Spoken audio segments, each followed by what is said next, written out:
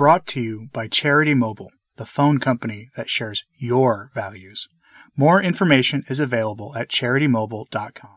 Today I have for you a continuation of our look into modernism. I'm doing a lot of that this weekend, I think, and today is something from Dom Prosper Guéringer, his examination of what he called the anti-liturgical heresy. That heresy he's referring to is the errors of Luther and Calvin and Zwingli and Henry VIII and all the rest. It's the error of Protestantism. Here he goes into it, but there is something he is saying here that is very revealing, and it has nothing to do with Luther or Calvin. It has everything to do with internal church things today, in our time, and in our parents' time, and that is the errors of modernism. When he talks about Luther and Calvin and Protestant reformers, think about applying what he's saying to what the modernists are doing in the church and what they've been doing since the 50s and 60s. And ask yourself if what he's saying here applies to them as well. Not to poison the well or anything, but I think you will find that what he's saying is just as relevant for our times in the church today as they were in the 16th century, which is what he was placing his analysis in at the time. So I want you to think about that for a moment. But enough from me. On to Dom Prosper Guéringer. The Anti-Liturgical Heresy by Dom Prosper Guéringer. The first characteristic of the anti-liturgical heresy is hatred of tradition as found in the formulas used in divine worship. One cannot fail to note this special characteristic in all heretics from Vigilantus to Calvin, and the reason for it is easy to explain. Every sectarian who wishes to introduce a new doctrine finds himself, unfailingly, face to face with the liturgy, which is tradition at its strongest and best, and he cannot rest until he has silenced this voice, until he has torn up these pages which recall the faith of past centuries. As a matter of fact, how could Lutheranism, Calvinism, Anglicanism establish themselves and maintain their influence over the masses?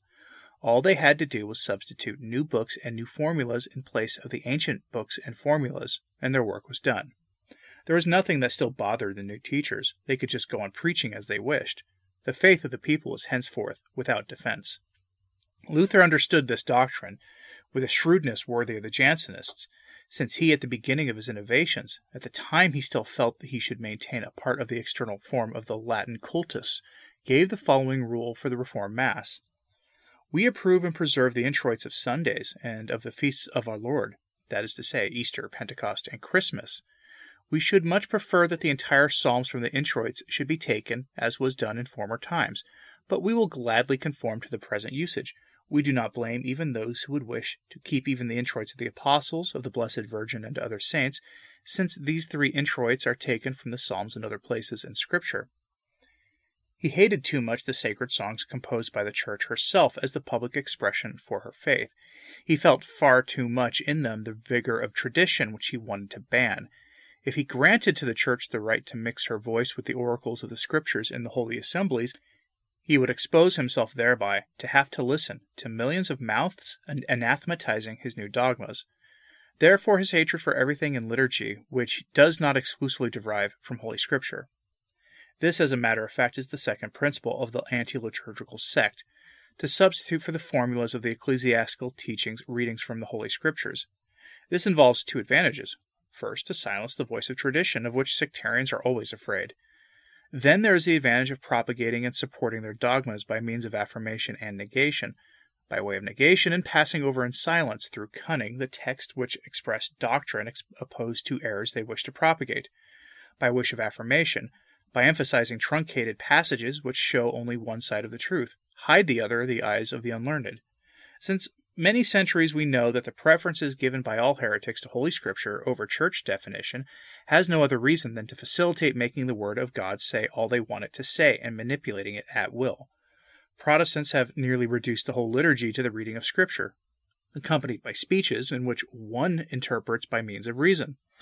As to the choice and determination of the canonical books, these have ended by falling under the caprice of the reformer, who, in final analysis, decides the meaning of the word itself. Thus, Luther finds that in his system of pantheism, the ideas of the uselessness of good works and faith alone sufficing should be established as dogmas. and so from now on he will declare that the Epistle of St. James is a straw epistle and not canonical, for the simple reason that it teaches the necessity of good works for salvation. In every age and under all forms of sectarianism it will be the same. No ecclesiastical formulas, only Holy Scripture, but interpreted, selected, presented by the person or persons who are seeking to profit from innovation. The trap is dangerous for the simple, and only a long time afterwards one becomes aware of having been deceived, and that the Word of God, a two-edged sword as the apostles call it, has caused great wounds, because it has been manipulated by the sons of perdition. The third principle of the heretics concerning the reform of the liturgy is, having eliminated the ecclesiastical formulas and proclaimed the absolute necessity of making use only of the words of Scripture in divine worship, and having seen that Holy Scripture does not always yield itself to all their purposes as they would like, their third principle, we say, is to fabricate and introduce new formulas, filled with perfidy, by which the people are more surely ensnared in error, and thus the whole structure of the impious reform will become consolidated in the coming centuries. One will not be astonished at the contradiction which heresy shows in its works, when one knows that the fourth principle, or if you will, the fourth necessity, imposed on the sectarians by the very nature of their rebellious state, is a habitual contradiction of their own principles. It must be this way for their confusion on that great day, which will come sooner or later, when God will reveal their nakedness to the view of the people whom they have seduced. Moreover, it is not in the nature of man to be consistent. Truth alone can be consistent. Thus all the sectarians, without exception, begin with the vindication of the rights of antiquity. They want to cut Christianity off from all the errors and passions of man that have been mixed in, from whatever is, quote, false and, quote, unworthy of God. All they want is the primitive, and they pretend to go back to the cradle of Christian institutions. To this end, they prune, they efface, they cut away. Everything falls under their blows, and while one is waiting to see the original purity of the divine cultus reappear, one finds himself encumbered with new formulas, dating only from the night before, which are incontestably human, since the one who created them is still alive. Every sect undergoes this necessity. We saw this with the Monophysites and the Nestorians. We find the same in every branch of Protestantism. Their preference for preaching antiquity led only to cutting them off from the entire past. They placed themselves before their seduced people, and they swore to them that now all was fine, that the papist accretions had disappeared, that the divine cultus was restored to its primitive form. Since the liturgical reform is being undertaken by the sectarians with the same goal as the reform of dogma, of which it is the consequence, it follows that as Protestants separated from unity in order to believe less, they found themselves led to cut away in the liturgy all the ceremonies, all the formulas which express mysteries. They called it superstition, idolatry, everything that did not seem to be merely rational, thus limiting the expression of faith, obscuring by doubt and even negation all the views which open on the supernatural world. Thus, no more sacraments except baptism, preparing the way for socialism, which freed its followers even from baptism. No more sacramentals, blessings, images, relics of saints, processions, pilgrimages, etc. No more altar, only a table. No more sacrifice as in every religion, but only a meal. No more church, but only a temple, as with the Greeks and Romans. No more religious architecture, since there is no more mystery. No more Christian paintings and sculptures, since there is no more sensible religion. Finally, no more poetry and a cultus which is no longer impregnated by love or faith. The suppression of the mystical element in the Protestant liturgy was bound to produce, infallibly, the total extinction of that spirit of prayer, which in Catholicism we call unction. A heart in revolt can no longer love. A heart without love will be all the more able to produce passable expression of respect or fear with the cold pride of the Pharisee. Such is Protestant liturgy. Pretending to treat nobly with God, Protestant liturgy has no need of intermediaries. To invoke the help of the Blessed Virgin or the protection of saints would be for them a lack of respect due to the Supreme Being. Their liturgy excludes the entire papist idolatry which asks from a creature what only should be asked from God. It purges the calendar of all those names of men which the Roman Church so boldly inscribed next to the name of God. It has a special horror for these names of monks and other persons of later times, who one can find figuring next to the names of the apostles, whom Jesus Christ had chosen, and by whom was founded this primitive church, which alone was pure in faith, and free from all superstition and cultus, and from every relaxation in morals. Since the liturgical reform had for one of its principal aims the abolition of actions and formulas of mystical signification, it is a logical consequence that its authors had to vindicate the use of the vernacular in divine worship. This, in the eyes of sectarians, is the most important item. Cultus is no secret matter. The people, they say, must understand what they sing. Hatred for the Latin language is inborn in the hearts of all the enemies of Rome. They recognize it as the bond among Catholics throughout the universe, as the arsenal of orthodoxy against all the subtleties of the sectarian spirit. The spirit of rebellion which drives them to confide the universal prayer to the idiom of each people, of each province, of each century, has for the rest produced its fruits, and Reformed themselves constantly perceived that the Catholic people, in spite of their Latin prayers, relish better and accomplish with more zeal the duties of the cultus than most do the Protestant people. At every hour of the day, divine worship takes place in Catholic churches. The faithful Catholic who assists leaves his mother tongue at the door. Apart from the sermons, he hears nothing but the mysterious words which, even so, are not heard in the most solemn moment of the canon of the Mass. Nevertheless, this mystery charms him in such a way that he is not jealous of the lot of the Protestant, even though the ear of the latter doesn't hear a single sound without perceiving its meaning. We must admit it is a master blow of Protestantism to have declared war on the sacred language. If it should ever succeed in ever destroying it, it would be well on the way to victory. Exposed to profane gaze, like a virgin who has been violated, from that moment on the liturgy has lost much of its sacred character, and very soon people find that it is not worth while putting aside one's work or pleasure in order to go and listen to what is being said in the way one speaks on the marketplace.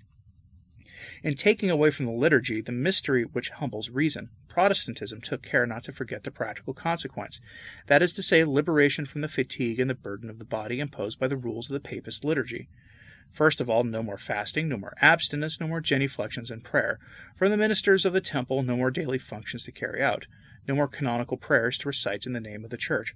Such is the principal form of the great Protestant emancipation, to diminish the sum of public and private prayer. The course of events has quickly shown that faith and charity, which are nourished by prayers, were extinguished in the Reform, whereas among Catholics both still nourish all the acts of devotion to God and men, since they are impregnated by the ineffable resources of liturgical prayer, as accomplished by the secular and regular clergy, and in which the community of the faithful participate. Since Protestantism had to establish a rule in order to distinguish among the Papist institutions those which could be the most hostile to its principle, it had to rummage around in the foundations of the Catholic structure to find the cornerstone on which everything else rests.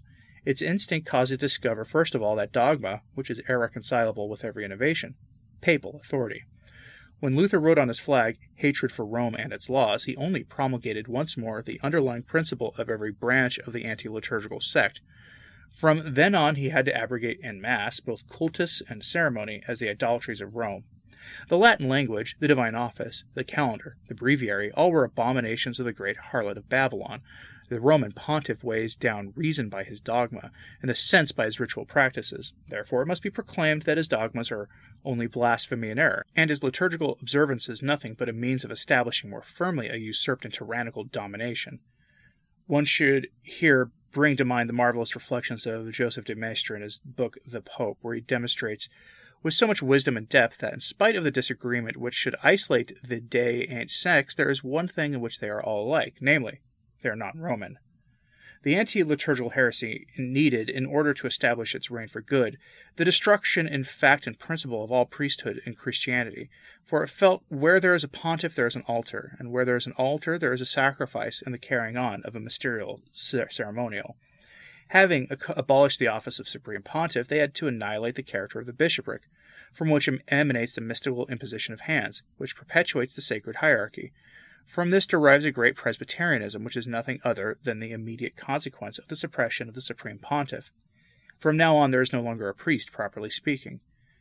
How could simple choosing by the laity without consecration make a man sacred? Luther's and Calvin's reforms only knew of ministers of God, or of men, as you prefer, but this is not enough.